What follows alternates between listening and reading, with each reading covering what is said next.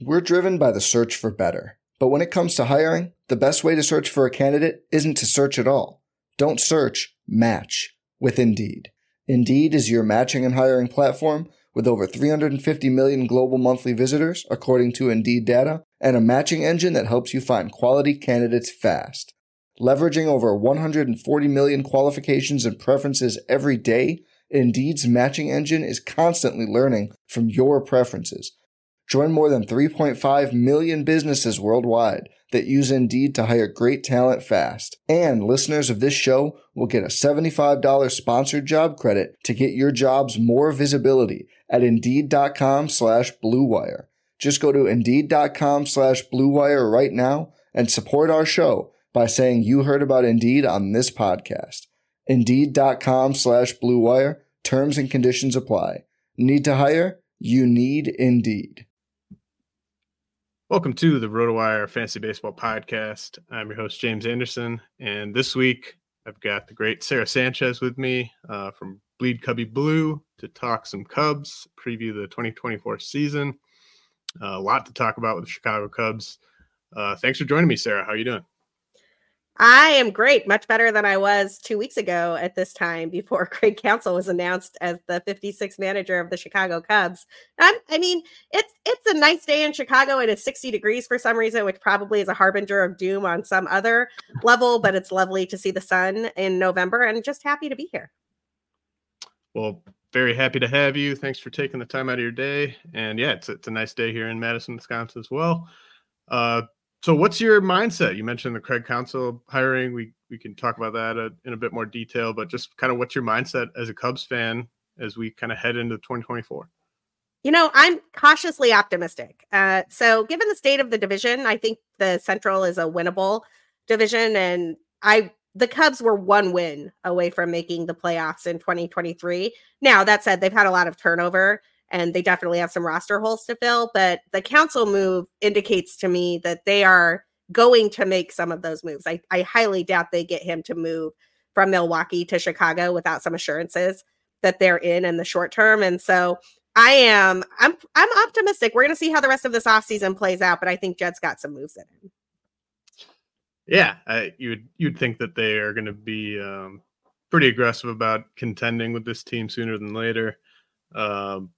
The Craig Counsell hiring is a great move by them. I know a lot of Brewers fans are mad or are kind of accusing Craig Counsell of like a lack of loyalty.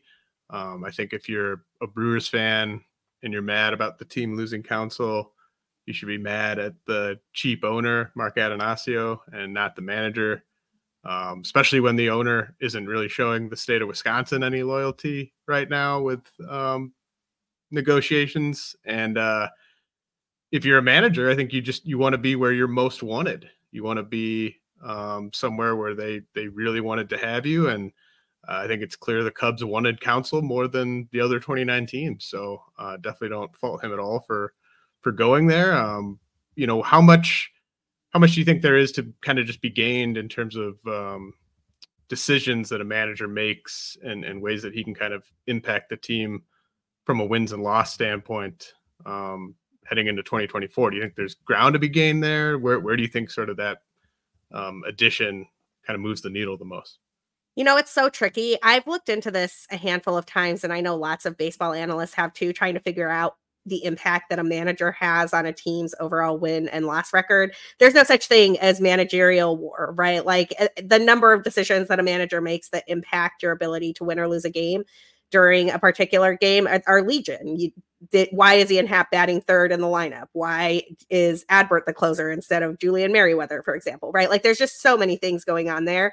And a lot of them, and I wrote this piece in the middle of last season, that it wasn't David Ross's fault that the Cubs were losing one-run games, that it was, in fact, it came down to moves that the front office had made in terms of like opting for Michael Fulmer and Brad Boxberger as their bullpen arms instead of maybe going after, say, an Andrew Chafin or somebody who might have been a little bit better fit for that team. I mean, the Cubs spent most of last year without a functioning lefty reliever in their bullpen, which is still just mind-blowing to me, and you can't blame David Ross for that. He pushed the buttons that he was given.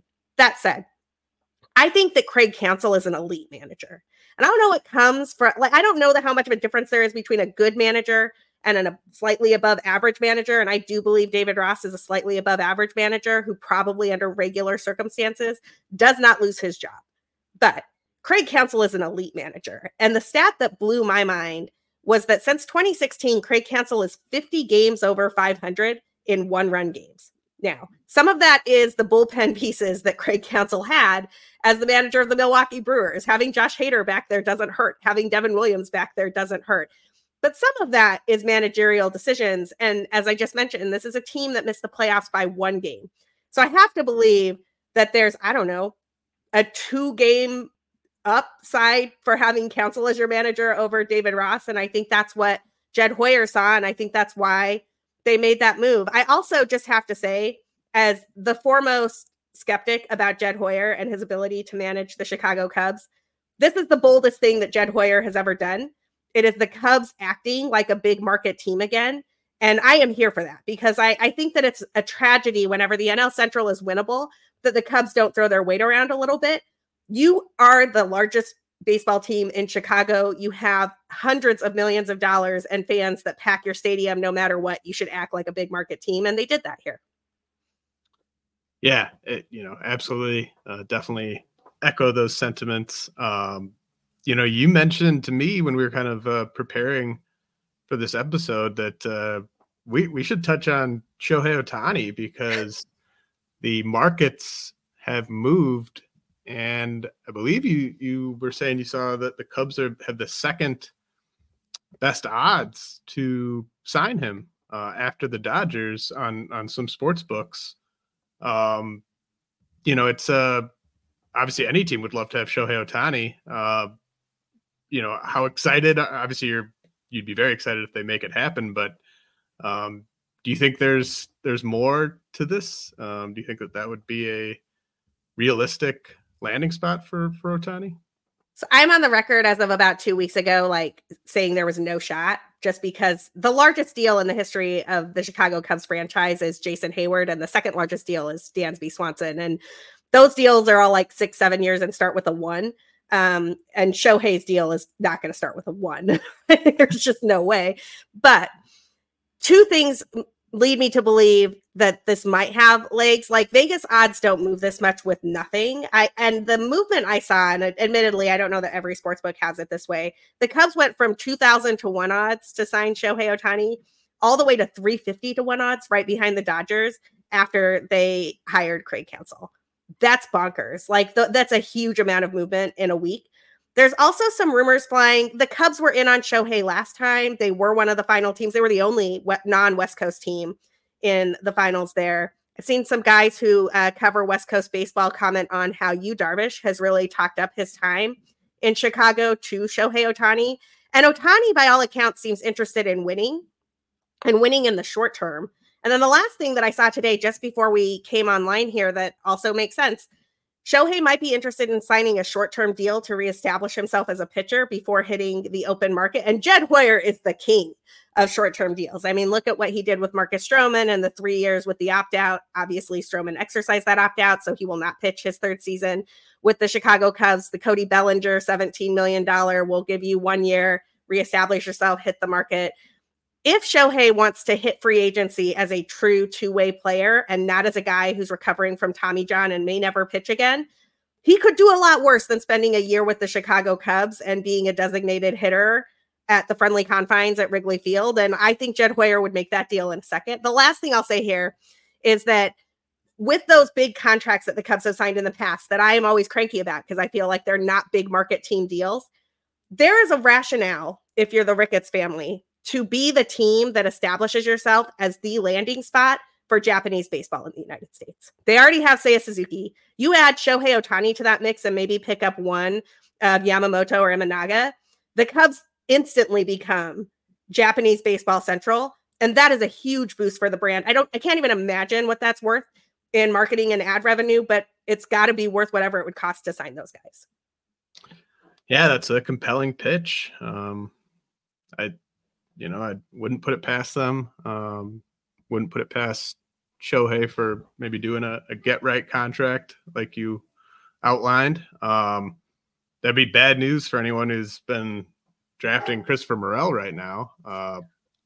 But I want to kind of go position by position with you. We'll talk about Morel here in a second. Just kind of get a sense of where we're at with the depth chart, with projected roles for 2024. And I think center field's an interesting place to start. You saw Mike Tauchman playing a lot there down the stretch last year. We saw Pete Crow Armstrong get the call. Crow Armstrong's defense is just a joy to watch out there. But I didn't really seem like the bat was quite ready to me. Where are you at kind of on center field?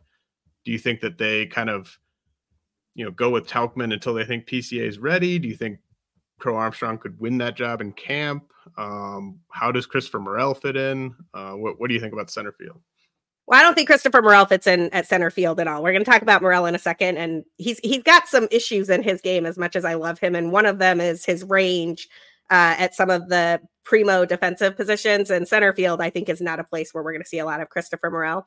I think you nailed it with your assessment of Pete Crow Armstrong and Mike Tauchman, who I love, by the way. Like, we were calling it the summer of Mike Tauchman over here. He really, from about June to August, just kind of lit things on fire in Chicago. And I was kind of stunned. I don't think this registered with me when they signed him to a minor league deal, but I had to do a double take because it looks like Tauchman's under team control until 2027.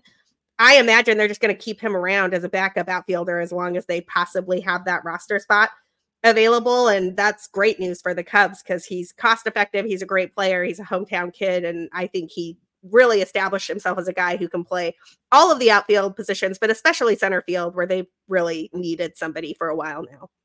With Pete Crow Armstrong, I don't think we've seen enough to know who he truly is. I mean, he had 19 plate appearances in the big leagues last year, but it's worth noting a couple of things. The first is he didn't get any hits in those 19 plate appearances, and he seemed to really struggle with catching up with fastballs, which that's a problem for me in terms of looking at him as your opening day center fielder. I kind of think that unless he has an incredibly strong spring training, they're going to start him in AAA, let Tauchman start the year in center field, and then bring PCA up when the bat catches up a little bit to the glove. But he took a lot of walks, which I thought was really interesting. He had 39 stolen bases across 3 different levels last year. And if he can get on base, he can steal some bags. So I think Pete Crow Armstrong is the center fielder of the future. That might be something that keeps them from signing Cody Bellinger, honestly, because I don't think Cody Bellinger wants to be a first baseman for the rest of his career. I think he does want to play some center field, and that position looks locked up for the Cubs, at least as of 2025. I just don't know if it's PCA's job on opening day or if it's his job sometime in May. Yeah, PCA had a 73% contact rate at AA, a 66% contact rate at AAA, and then a 56% contact rate in that tiny sample in the majors. So that's just the one area of his game where I hope it kind of comes along, and probably will. He's still, just coming off his age 21 season. But like Tauchman does seem like, a steady option, a cost controlled option to kind of keep that spot warm if PCA is not quite ready. But I mean, his defense in center field, like I was going back and looking at some of his better plays from this past season, and it's just one of the better defensive center fielders you'll see. Oh yeah, it's incredible. I mean, the catches PCA is making, I have told my friends who follow the Cubs, I haven't seen catches like that from a center fielder in Chicago since the days of, like, we're talking Reed Johnson and maybe Sam Fold. I mean, that's the last time the Cubs had a center fielder who could make those plays.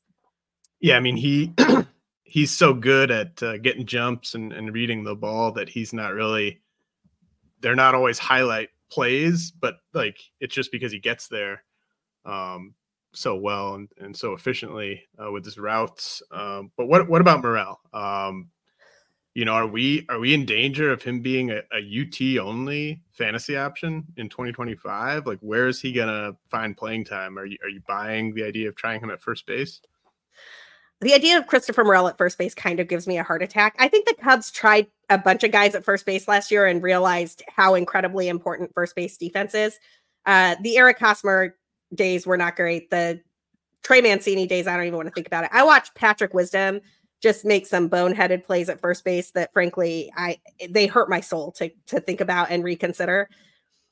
I think that the better play for Morel, and I'm honestly not sure why they don't do it. They must have seen something at some point in time, but most of his minor league time was spent at third base, and he has the arm for third base, and I can't figure out why he gets no run at third base with the Cubs, other than that's where Madrigal and Wisdom were kind of comfortable. But Christopher Morel has a 99th percentile arm strength, and he's exceptionally toolsy, right? Like the barrel rate is exceptional. The hard hit rate is out of control. The ball jumps off his bat. These are not cheap home runs.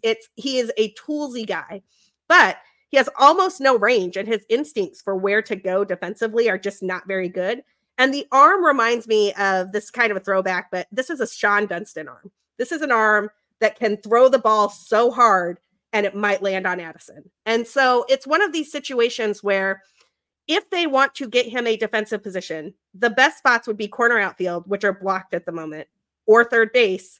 And I'm just not sure they're going to give him the looks he needs at third base. He's honestly looked best in the field at second base.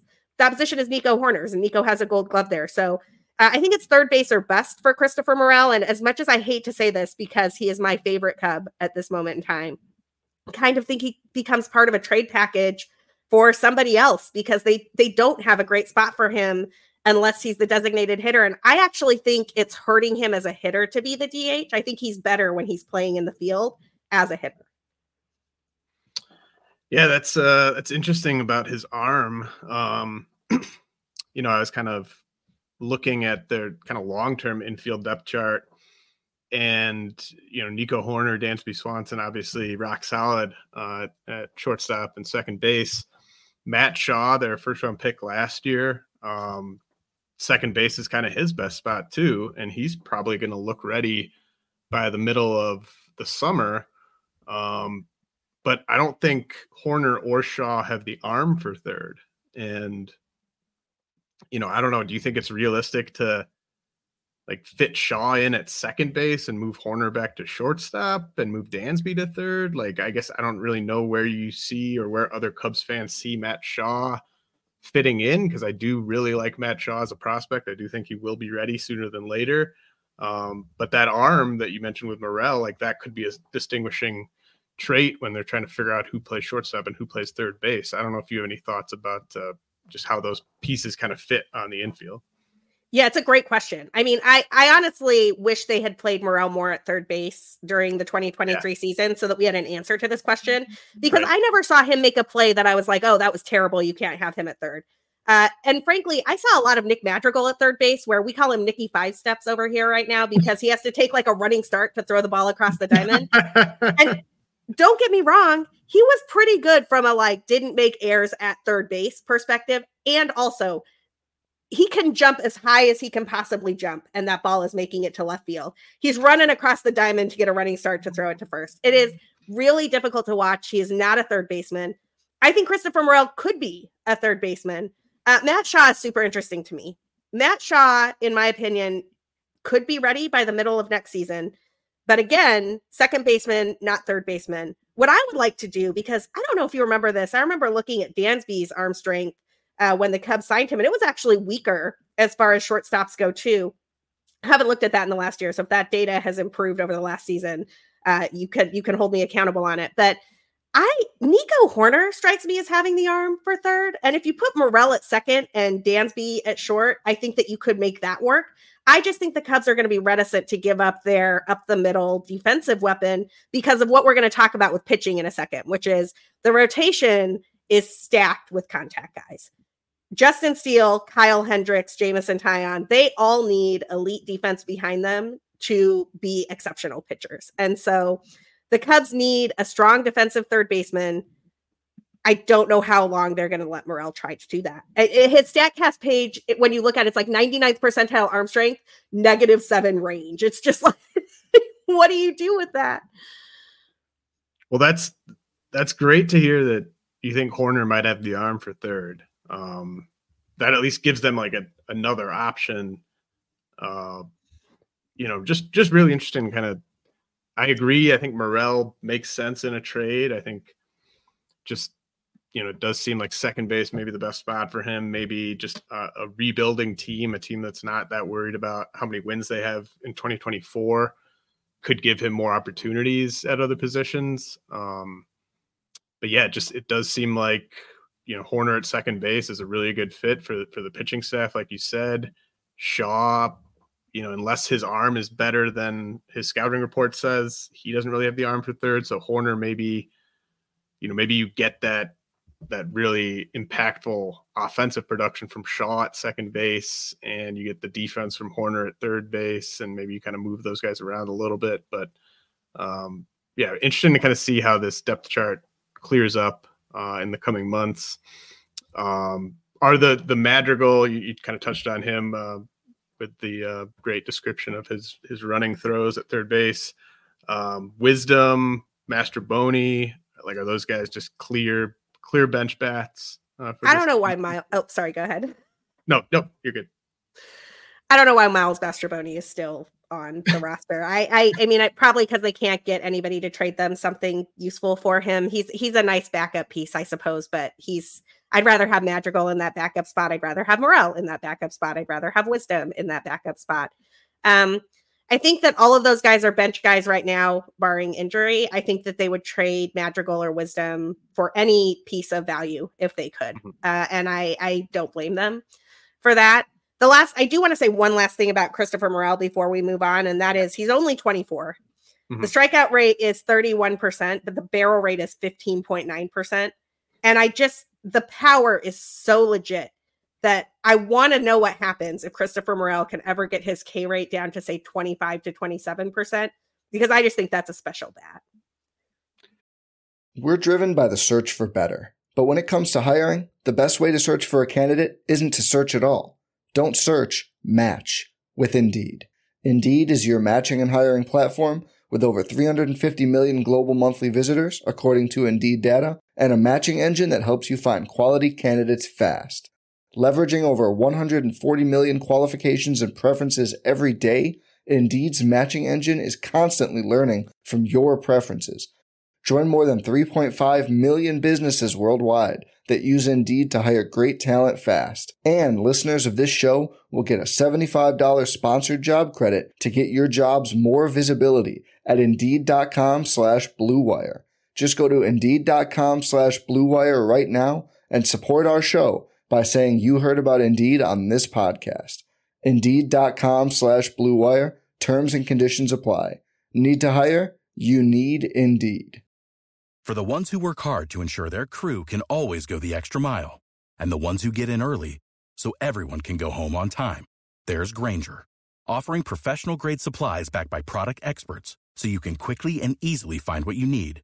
Plus, you can count on access to a committed team ready to go the extra mile for you. Call, click Grainger.com, or just stop by. Grainger, for the ones who get it done.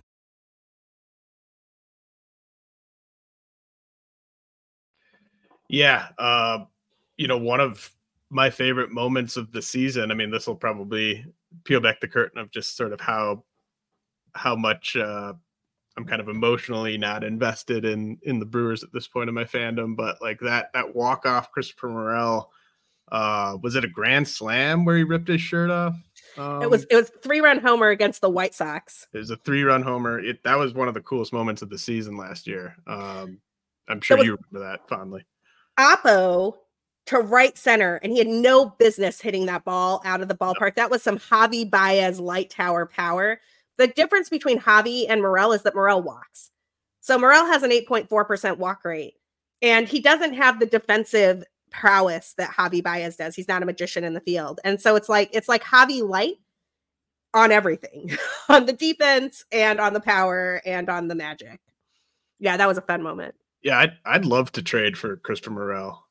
Really, if I was any team, but certainly a rebuilding team. So, you mentioned the corner outfield spots are kind of spoken for. Ian Happ just kind of seems like he's in the middle of his prime. Seiya Suzuki, though, obviously I think he had a big month of May, had a huge second half with some down months mixed in there. I'm guessing you think the second half version of Seiya Suzuki is closer to the real Seiya Suzuki.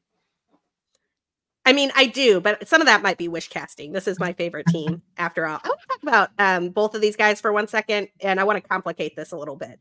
Okay. Because there are also rumors that the Cubs are intrigued by this Juan Soto being available for trade option. And if that's true, that's great. Juan Soto is a generational talent. I would love to see him on the Cubs for a year, but he can't play center. So if you are going to trade for Juan Soto, you have to clear a corner outfield spot, either by moving Seiya to DH or by trading Ian Happ. And I wonder what the Cubs could get for the contract that they have with Ian Happ. I mean, I like Ian Happ too. I agree that he's in his prime, but he is less good at everything Juan Soto does. He's a Gold Glove outfielder. He's probably a better defender, but beyond that, he gets on base less. He hits for less power. I mean, if you're looking to upgrade the bat there, that's the place that you could do it. In my opinion, it's a favorable contract that somebody might be interested in if you're trying to move some pieces around. So I want to throw that in there to complicate this narrative a bit, because if the Cubs do wind up being in on Juan Soto, then I think that Happ becomes the guy that maybe they try to move for something else, whether that is pitching or whether that's part of the Soto deal or whether that's something else. Seiya, go ahead. You can move Happ and Morel maybe. Yeah. So you trade for Juan Soto, sign Ohtani and Yamamoto, and you're off to the races. Or you trade for Juan Soto, you keep Christopher Morel because you have to move Happ. But then when Soto becomes a free agent, Morel gets left field, right? Like there's just a bunch of ways to piece this together that are kind of interesting to me. And I think Jed's open to all the chess moves. Like there's a reason they're being named with pretty much every premier free agent. And it's not just because they have some holes to fill. It's because they will make those moves and they've got the pieces in place and the financial flexibility to do some of that. Sorry for cutting you off. You were going to say something about Seiya Suzuki. Oh, no. So I think what Seiya did in the second half last season was his adjustment to the adjustment. So if you remember when he came up in April of 2022, he was like player of the month. Everybody was like, oh my God, this is incredible. And then he kind of took a huge step back. Yeah, there were some injuries. There was also, he was really passive at the plate. And you saw that last year after that hot May as well. He was watching a lot of strikes. He didn't seem to have an approach at the plate where he knew what he wanted to do when he went up to bat. And if you watched him in July and August, it was really after he got benched for about a week in July that he just turned it on. He looked incredible. And it was almost like a mental switch flipped. And I am hoping that the adjustment to the adjustment is the real Seiya Suzuki, because if it is, that's a special bat. He was one of the offensive highlights for a Cubs team that faded down the stretch, but not because of anything Seiya Suzuki did. Yeah, he was awesome to have in fantasy in the second half. I think he's a value right now where he's going in drafts. I think I've got him on at least one team so far already. Do you want to touch? Was there anything you wanted to say about just Horner and Swanson, just from like fantasy expectations? Do you think they're just kind of going to reprise exactly what they did last year, more or less? Would say one more thing about Seiya Suzuki, then I swear I'll go to Nico and to Dansby. And that is that even with the struggles last year and in 2022, the WRC plus he posted in 2022 was 116. The WRC plus he posted in 2023 was 122. Imagine what Seiya does without 2 months of struggles in either of those months. You're looking at a 20-plus home run guy. I don't think he's going to run as much anymore, but I think he would take the power in the bat, and he's going to hit in the middle of the lineup, and that's good enough for me. Yeah, when he's going well, he looks like just one of those middle of the order, high OBP, impact bats. So yeah, it's just, can we get a full season of that? Then he's just a huge steal where he's going right now. I'm so into it. Okay, Nico and Dansby. Couple of things. Number one, I think that Nico Horner is everything that I want out of a second baseman. And I think he's going so high right now that I just don't know how much Nico Horner I'm going to have. And I understand it. Came real close to stealing 50 bags last year, and those steals are nice. He hits like 280, plays every day, leads off, so you get a bunch of runs out of him. He's going at pick 72 right now. And I honestly think I like Dansby Swanson better, who is going at pick 133 and gives you a lot of the same stuff. Dansby was dealing with a heel contusion for the better part of last year that I think really slowed him down a bit, literally in terms of steals, but also his bat just didn't look the same in the second half as it did in the first half. So I'm into a Dansby rebound. Both of those dudes are going to play every day. Both of them are going to hit low in the order. And I can't understand why Dansby is going 60 picks after Nico right now, other than the steals. Yeah, it's definitely the steals. Do you think Horner, like, what do you think is kind of a realistic range for him with batting average? Where do you think Dansby and Horner are at there relative to each other? So Dansby's weird because he kind of goes from like, he'll hit 278 one season, then he'll hit 248, then he'll hit 277, 250. Yep. So last year was his 250 season. So there's a non-zero chance that Dansby's like a 277 bat next year. The thing with Nico, however, I think Nico has a 300 season in him, and the contact is so good. He's kind of like a Mark Grace hitter. Like he hits a lot of doubles and he hits a lot for contact. And there's a few home runs in that bat. So you're probably not getting more than 9 or 10 home runs out of Nico. Most of his home runs are line shots that barely clear the wall. But you're getting so many more steals because he will run a ton. And you have the upside of a 300 season. He's almost like Luis Arias in that sense. That's kind of who he reminds me of there. But I think that for me next year, if I'm looking at, I can get Dansby multiple rounds after I can get Nico, I think I'm more in on Dansby than I am in Nico, as much as I love Horner. Yeah, it's a really good thing, or a really good thing to bring up with Swanson, just the fact that he was playing with that heel issue, because he attempted 25 steals in 2022, and then he attempts just 10 steals last year when everyone's running more than they were in 2022. So do you think there's a chance that, you know, he's not going to come close to Horner from a stolen base standpoint, but can he get back up into kind of that 15 steal range maybe? I think he can. And I actually, one of the things I'm most curious about and that I looked at before jumping on with you here is how Craig Counsell is going to approach stolen bases and if that will be different than what David Ross and company did. So I looked at this in the middle of the season last year, and it really looked like the Cubs had a pop time go number. It was like, if you had a catcher with a pop time that was north of 1.95, then they were willing to run on you. And if it was like south, then they were not. Mike Napoli has really been in charge of the running game for the Cubs, for better or for worse. And in 2022, the Cubs like got caught stealing all over the place. In 2023, they were pretty good.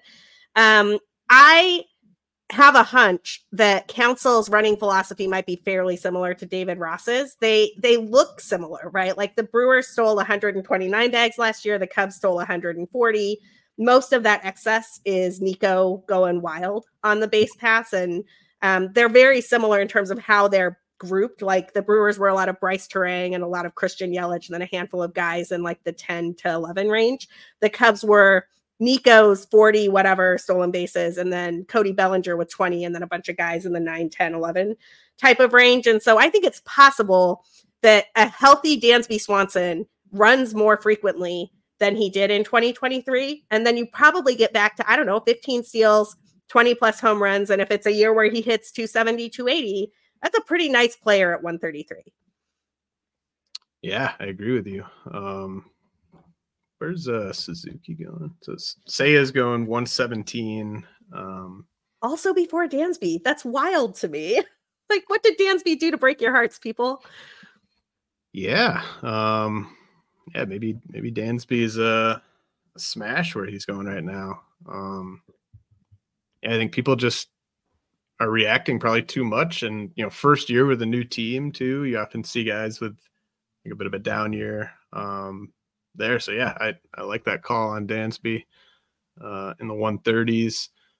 What do you think about first base, DH? You know, I was as high as anyone on Matt Mervis this time last year, but he's really kind of checking a lot of quad A boxes for me at this point.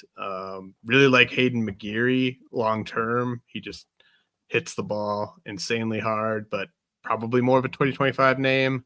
I know there've been Rhys Hoskins rumors. What do you think? What do you think about that spot? So the Mervis situation is a bit maddening to me, mainly because his max exit velocity in his time with the Cubs, I think he got like 49 plate appearances. So just about enough to stabilize that barrel rate.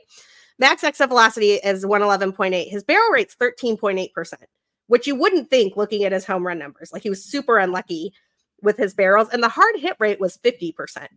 So part of me thinks that Mervis is a trade piece. He should get traded somewhere where someone's going to give him some run at first base. Because I think that he's probably he should get luckier than he did with the Cubs in the small sample that he got with them. But I don't think he's the first baseman of the future for the Chicago Cubs. If he plays, he's going to play somewhere else. I think they are in on Rhys Hoskins for the same reason that they might be in on Shohei Ohtani. You've got an injured guy who might want to reestablish himself and might be interested in taking a higher AAV for a shorter term to do that with an opt-out and yada, yada. It's a really good fit for the Chicago Cubs. If they don't get Rhys Hoskins, I think that the guy that they might look to is the guy they traded for last year. It's Jeimer Candelario, who, as far as I can tell, is an above-average bat that can play third base and first base pretty serviceably, whose offensive numbers are really hurt by the fact that he played so long in Detroit. And I truly believe that Jeimer Candelario playing a full year with the Chicago Cubs would look a lot more like the Jeimer you got in Washington than the Jeimer that you got in Detroit. And so I imagine that they'll be in on Rhys Hoskins, and they might not get him. And if they don't get him, Candelario's your dude. I really like Candelario. I love Candelario.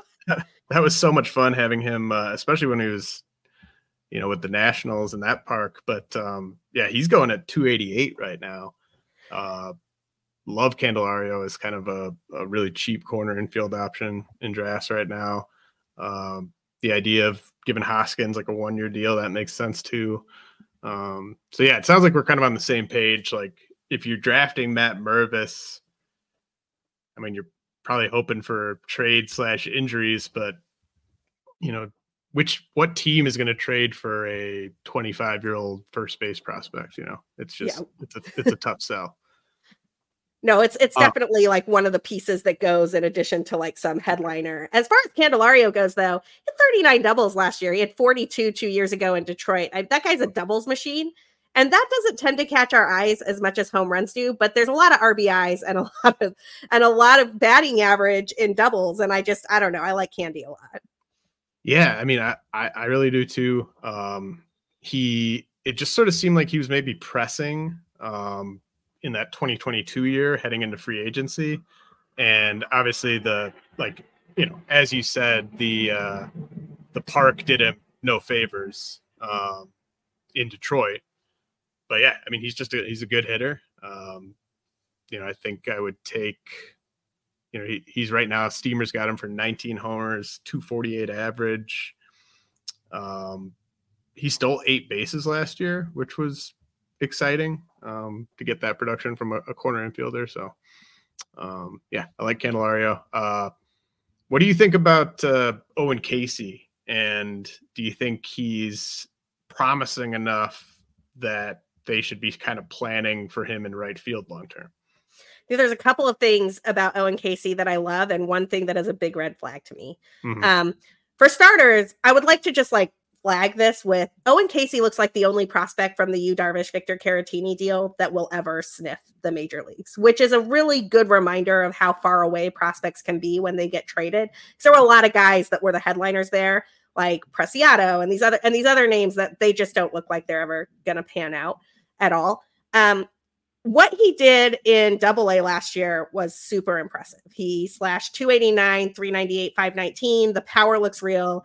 He put up a 409 WOBA and a 144 WRC plus. Love that from Casey and think he could absolutely play right field for the Cubs someday. And also, he was striking out 31.1% of the time in AA. And I just don't, that's the amount Christopher Morel strikes out in the major leagues. And I don't know how you move Owen Casey all the way from AA to the majors next year without that strikeout rate coming close to 35-40%.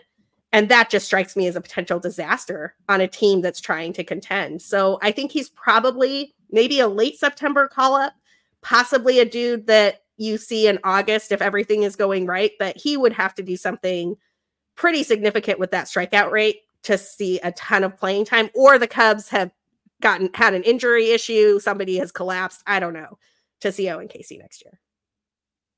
Yeah, I would agree. Not really a 2024 name, more of a 2025, maybe late 2024. But let's talk about catcher quickly before we get to the pitchers. I think Miguel Amaya is probably my most rostered Cub at this point through 4 NFBC drafts.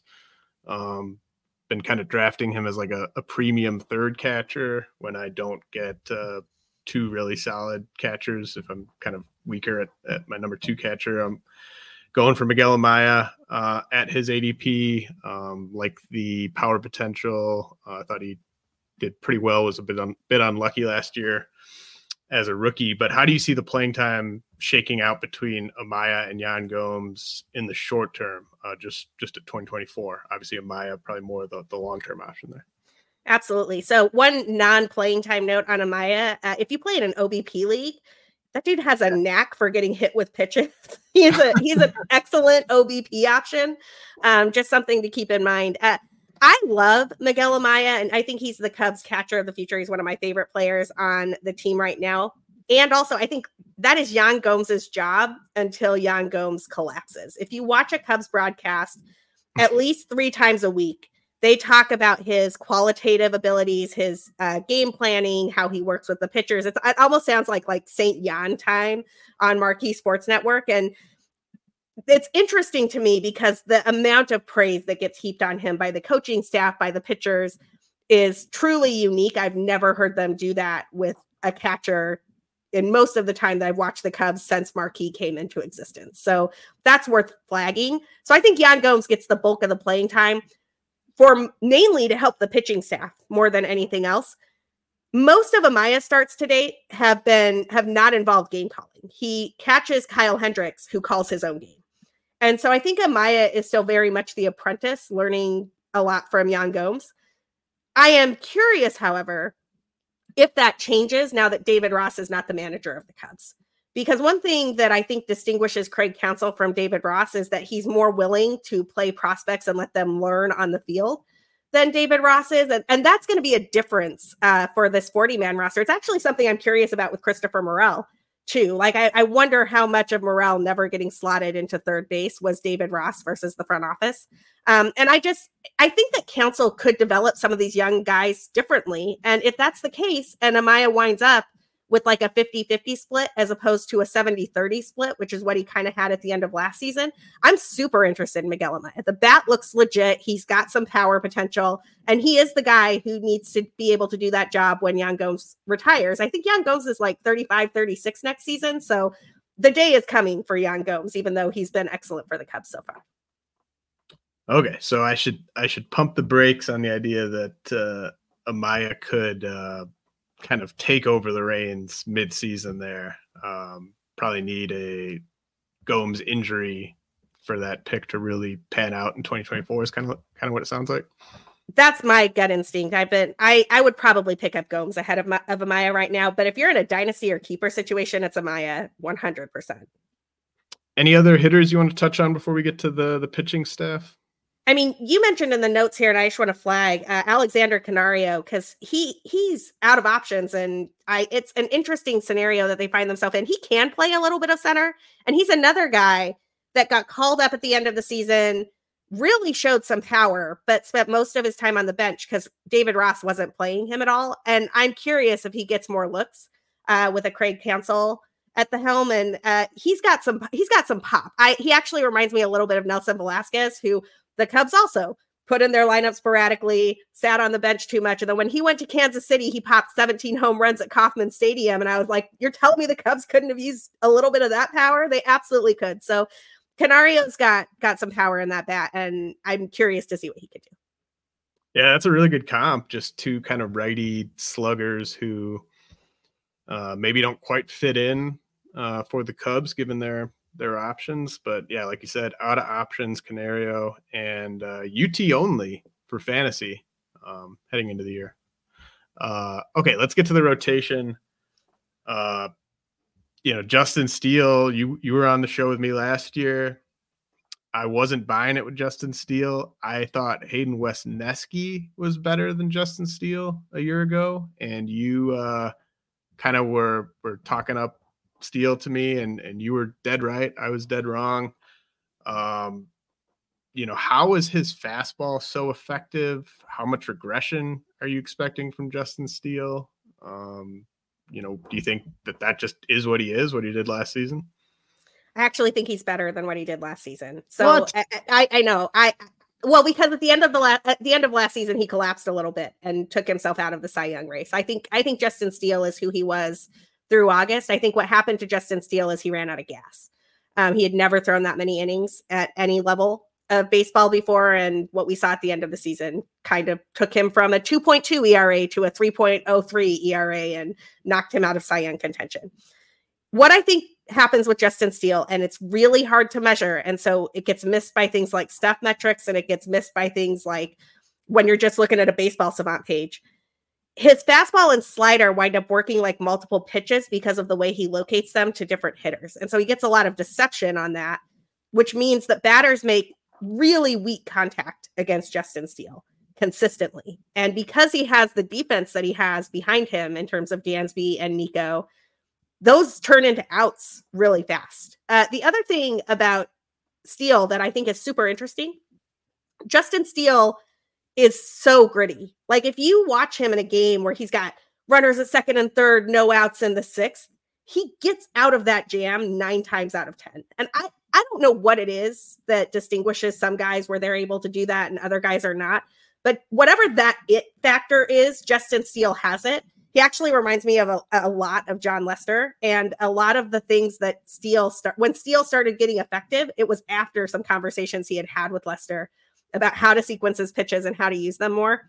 And so I truly believe Justin Steele has at least one season in him where he is going to be that 2.23-ish ERA guy the whole way through. And I'm fascinated to see what he does next year when he's not going to hit an innings limit.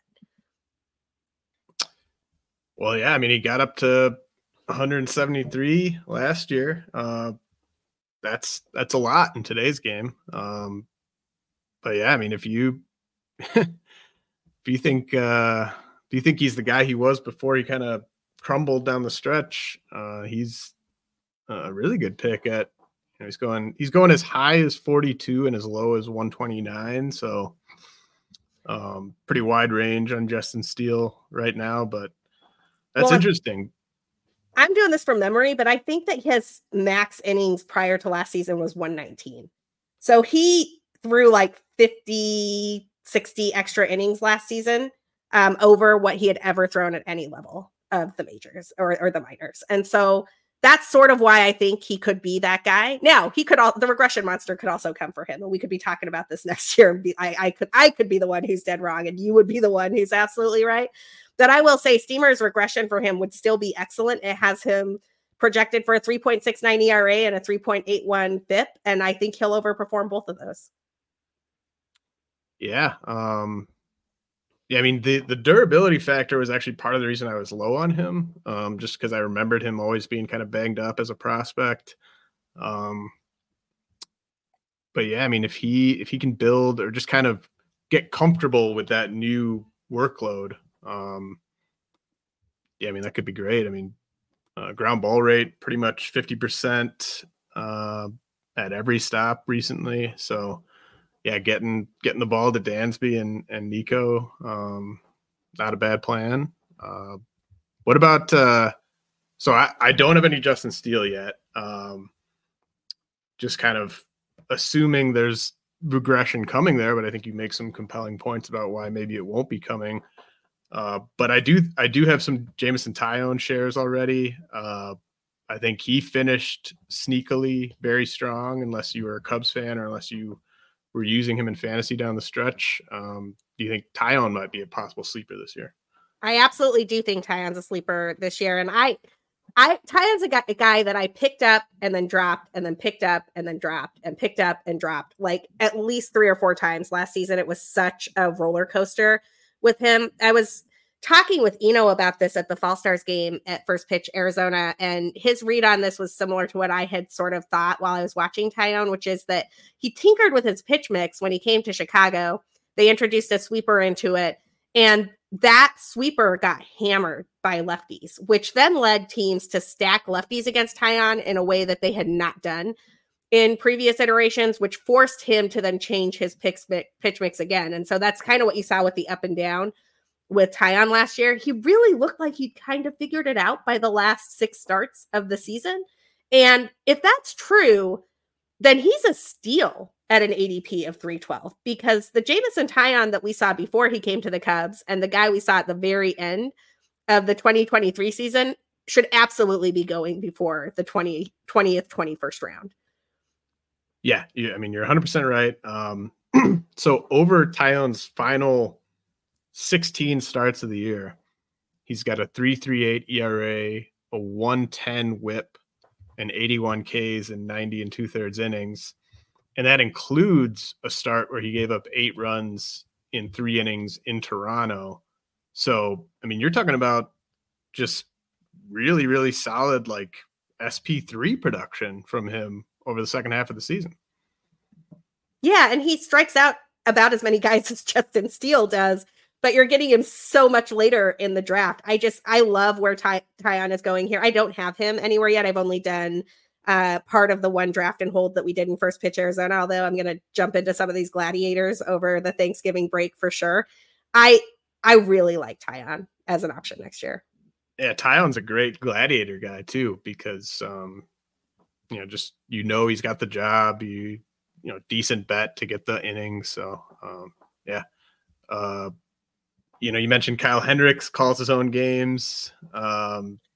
Do you think he's a guy that people can stream in certain matchups? What did he look like last year? I love Kyle Hendricks as a streaming option, and I actually don't hate him as like a dude who you've got on your bench to see what happens. So Kyle Hendricks is even cheaper than Jameson Taillon. You can get him at $476 right now. He's got last season he had a 3.76 ERA and a 1.20 WHIP. That is above league average, no matter how you cut it. Like the league average for ERA was 4.45, the WHIP was 1.31. And again, why does Kyle Hendricks overperform his FIP? Because he has a great defense behind him that is turning all that soft contact into outs. So as long as his pitches don't get hit over the wall, they're usually outs, and he's pretty effective. I think he's got that trick in him for one more year. The fastball is back up to 88, which it gives me heart palpitations to talk about this when Kyle Hendricks is like, I'm back to 88. I'm like, oh my God. But it's still working, and the Cubs are going to let it work as long as possible. I think that 2022 might have just been an injury blip. Now, I don't want him as a guy that I have to start every single start, but for that mix and match, like where you're just picking him against certain situations, I like Kyle Hendricks. Yeah, there's going to be matchups for him, like if he's got the Pirates or Reds or Brewers and the wind's not blowing out, I would happily use him. So yeah, I think that's an interesting one. And just for how late he's going, having a guy that isn't going to kill your whip in that range it's tough to find. Most of the guys that go in that range are prospects or guys who are going to have a whip in the mid, like 1.3s. Okay, so let's talk about some of the less proven guys. This is kind of the range where we would have been talking about Justin Steele a year ago. How would you rank these guys in terms of just long-term starting options? Some of these guys have some potential if they move to the bullpen, but just as starting pitchers long-term, how would you rank Jordan Wicks, Javier Assad, Hayden Wesneski, Ben Brown, and Caleb Killian? And we can maybe spend some time on whichever guys you like the most. Sure. So first of all of these guys have at least one flaw, and I think Caleb Killian has multiple flaws. So Killian is at the bottom of this list for me by a lot. So I'm not going to talk about him as much. Jordan Wicks and Javier Assad are probably the next men up in the Cubs system right now. They're somewhere around like 5th, 6th starter territory. I'm hopeful that they will sign another starting pitcher. Jordan Montgomery really fits the mold of guys that Jed Hoyer likes to sign, so that wouldn't shock me at all. But Wicks and Assad look like they might be duking it out for that last role or getting some spot starts as the 6th starter. Both of those dudes can throw innings. Both of those dudes can get out. Neither of those guys strikes out many guys. So they're guys that you would take for innings and wins, not really guys that you would take for strikeouts. Hopefully you've got strikeouts somewhere else. I think Hayden Wesneski and Ben Brown are the two more talented options in this group. And they're the guys who, if they took another step, could become a number 3 or number 2 starter.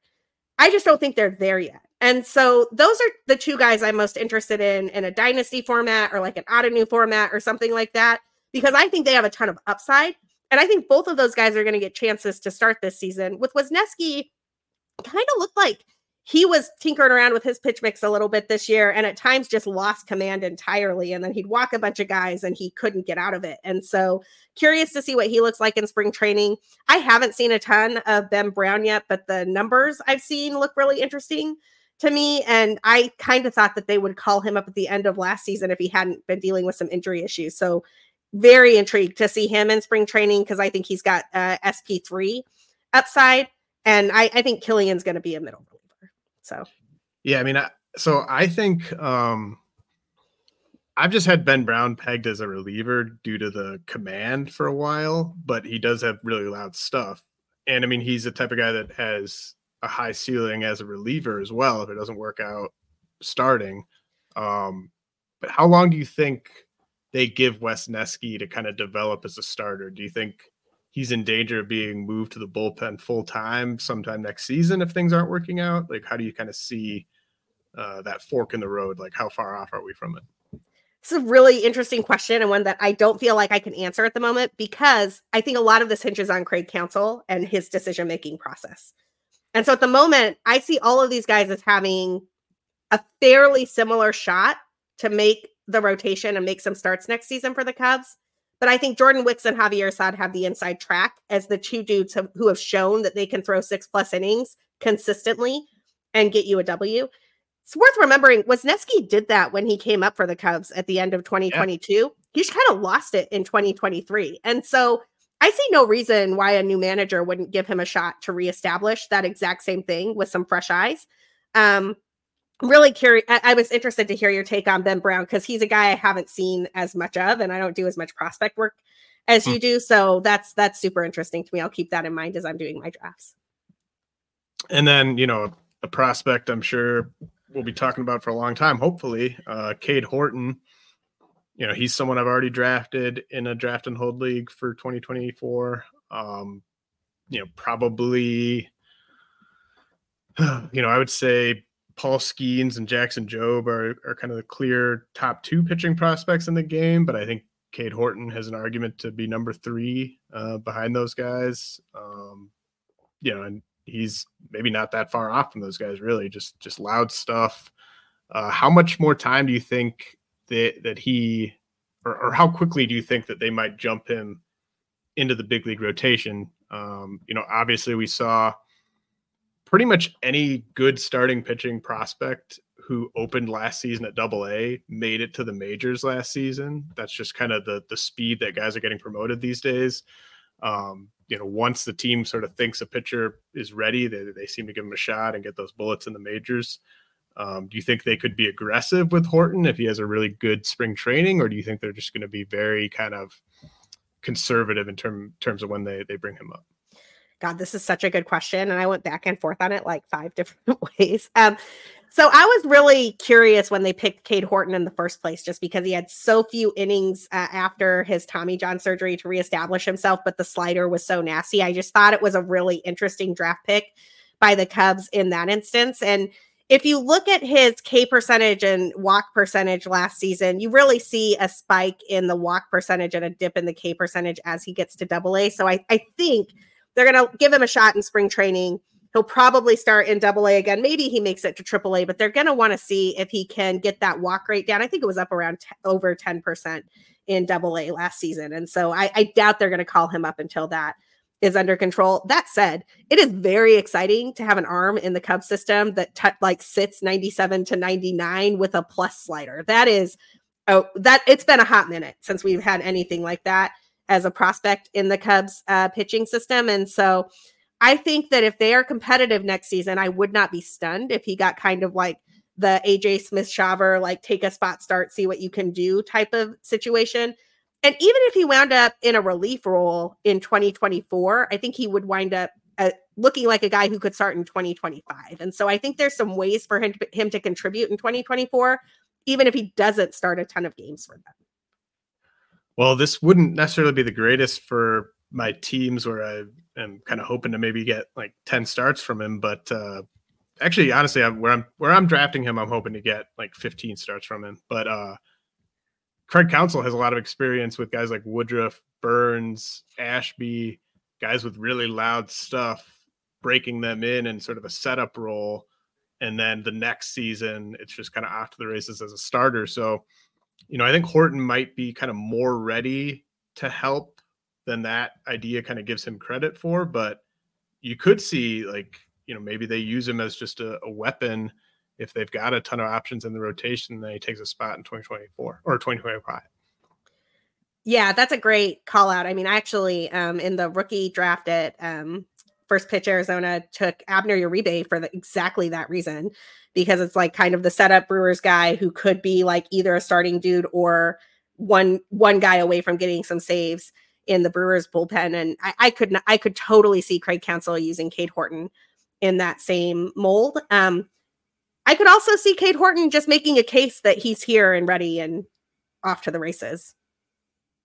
Yeah, I think he could do that in spring training and just kind of, make enough noise that everyone's sort of expecting him up in like June or something like that. Okay, let's talk about the bullpen. Adbert Alzolay seems to have risen to the top. Shouldn't be overlooked that he made some strides against same-handed hitters last year. Do you think he's kind of locked in as the closer? Do you see any competition there? And who might be the top options behind him? I think he's locked in as the closer. I don't think that the Cubs are going to spend a ton of money on the back end of their bullpen. I know I've heard rumors where people are like, what if you got Hader and made Alzolay the setup guy or whatever? I mean, interesting fantasy. I think that the Cubs are going to spend their money in other ways.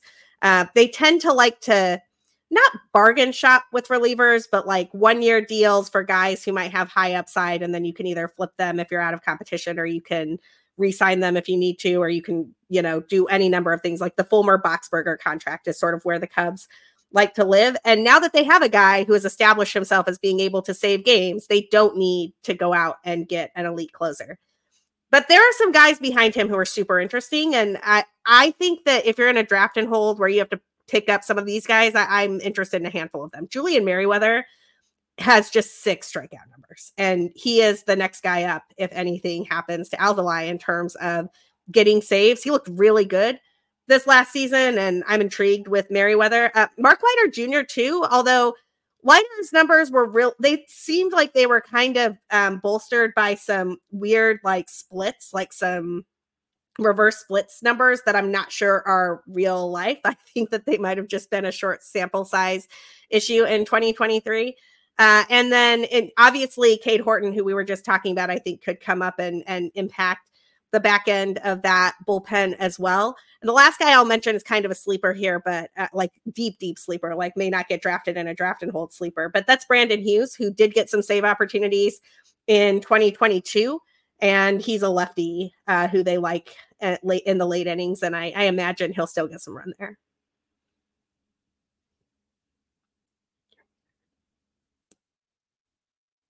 I can't hear you. I muted myself. I'm sorry. But Daniel Palencia, I wanted to bring up. Just given how hard he throws, I agree with your assessment on Alzolay, but do you see a chance that, maybe with another strong season, Palencia kind of gets into that mix? Yeah, he absolutely could. And frankly, if we're going that deep, I mean, they really liked Jose Cuas down the stretch too. That's the arm that they got back for Nelson Velasquez. So all of these guys could establish themselves in the 6th, 7th, 8th role and take a step forward if Alzolay, who has dealt with a bunch of injury issues in his career, and he dealt with one at the end of the season. That's why he wasn't closing games in September, which incidentally was the difference between the Cubs making the playoffs or not, in my opinion. I mean, all of these guys could get a look there. Palencia has a live arm. He's also had some control issues. Frankly, another guy who came from the Cubs system that is no longer with the Cubs because he got picked up off waivers that I would have put in this conversation 2 weeks ago is Jeremiah Estrada, who I believe got picked up by the Padres.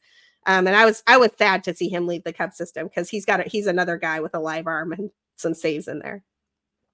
Yeah, Palencia's control is the reason why he's no longer a starting pitching prospect, and it might not even be good enough for him to be a high leverage guy, but averaged 98 miles an hour with the fastball last year, 89 mile an hour slider. Really electric stuff. Estrada was getting drafted last year, and then he ended up on waivers a year later. Life of a big league reliever, but that's probably going to do it for us with the Cubs talk. Anyone else you want to bring up before we get to the ADP question I have for you? No, that was super thorough, and thanks for having me on to talk about the Cubs. I love it. It's my favorite thing. That was very thorough. I appreciate it. And so for this off season's end of podcast gimmick, I'm going to do a thing where I have each guest. We're going to go position by position, and that week's guest has to give me a player at the position who is going outside of the top 300 in NFBC drafts that they think is a really good value. And we're going to start it off with catchers. So we're looking at catchers who are going outside the top 300 in NFBC drafts on average. And we're each going to give a catcher that jumps out to us as a good value. And we'll keep this gimmick up throughout the rest of the offseason. And since you're the guest, Sarah, you will go first and tell me which catcher with an ADP outside the top 300 you think is a strong value for 2024. Yeah, so I took a look at all these guys, and you did give me the option of saying a Cub, but I'm not going to say a Cub because I think that the Yan Gomes Miguel Amaya playing time split is too much of a question mark for me. It's Freddie Fermin, and it's because I think Salvador Perez's days behind the plate are numbered. We saw him playing less games at catcher as the season went on. He'd play some games at first. He'd do some DHing. I think that Fermin could take over that job pretty quickly. But the thing that I really like here, I am a sucker for any catcher that has a WRC plus over 100. And Fermin is one of 3 guys on this list of dudes going after 300 that you gave me. And his WRC plus is 108. And that's a yes, please for me for a guy who's going this late in drafts, who I think has a shot at taking over that job. I don't think he's going to lose playing time to MJ Melendez. I think that he'll probably establish himself as the catcher for the Royals. And I'm curious. I would definitely take a shot at Freddie Fermin in a draft and hold in this situation. It's a good call. I thought you were going to be a homer and go with a Cub, but I like that you went with Fermin of the Kansas City Royals. I mentioned earlier, Miguel Amaya is my most rostered of all these catchers, but we already kind of touched on him.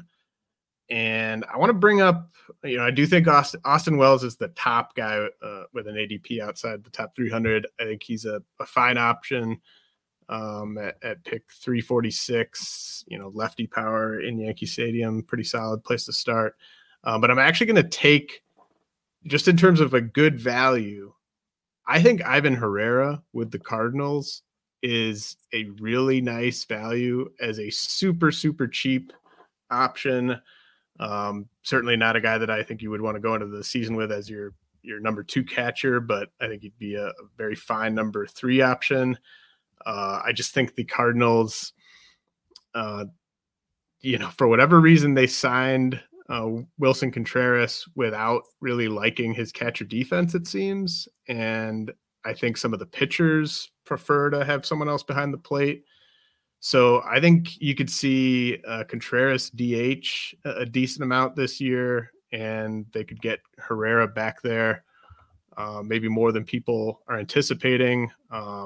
He's someone who's, always been a decent, kind of contact OBP type of catcher, but really started to get into power last year at AAA more than he had in past years. Hit 10 homers in 83 games, but 203 ISO at AAA for Herrera last year, and he actually stole 11 bases in 83 games. Had a 451 OBP at AAA last year as a 23-year-old catcher.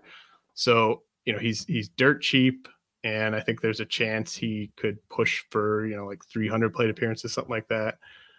Maybe get, 8 to 12 homers, 5 to 8 steals, something like that. So not bad for a third catcher with a ADP of 609. I love that call out. And interestingly, I mentioned the rookie league from First Pitch Arizona. Ivan Herrera is my catcher there for the exact same reason you just described.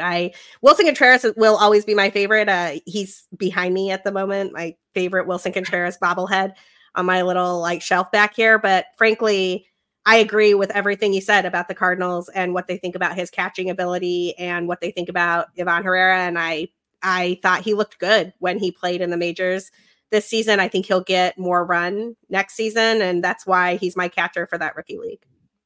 Awesome. Well, Sarah, this has been great. I kept you quite a while. I really appreciate you hanging around. Anything you want to promote before I let you go? I don't have anything super fancy coming up this off season, but if you are not already subscribed to my Cubs podcast, Cup of Cubby Blue, it's on the Bleacher Bunch Network. Definitely check that out. Just search for Bleacher Bunch Network wherever you get your podcasts. And I have a fantasy baseball show as well. We'll have some off-season content coming to you, draft reviews, talking to fantasy friends. I will likely hit up James to come on the show at some point this season as well. And so it's just a show where I talk process, really looking at the way people make decisions during draft season throughout the year and as the season winds down, and learn a lot talking to y'all about fantasy baseball. So definitely check that out too. That's called What the Fab. It's on the Fans First Sports Network. Awesome. Always love talking Cubs with Sara Sanchez, and I'd be happy to return that favor and hop on your podcast. But that's going to do it for us today. Come talk with me on the Road to our Discord channel if you want. Otherwise, I'll be back with another episode next week.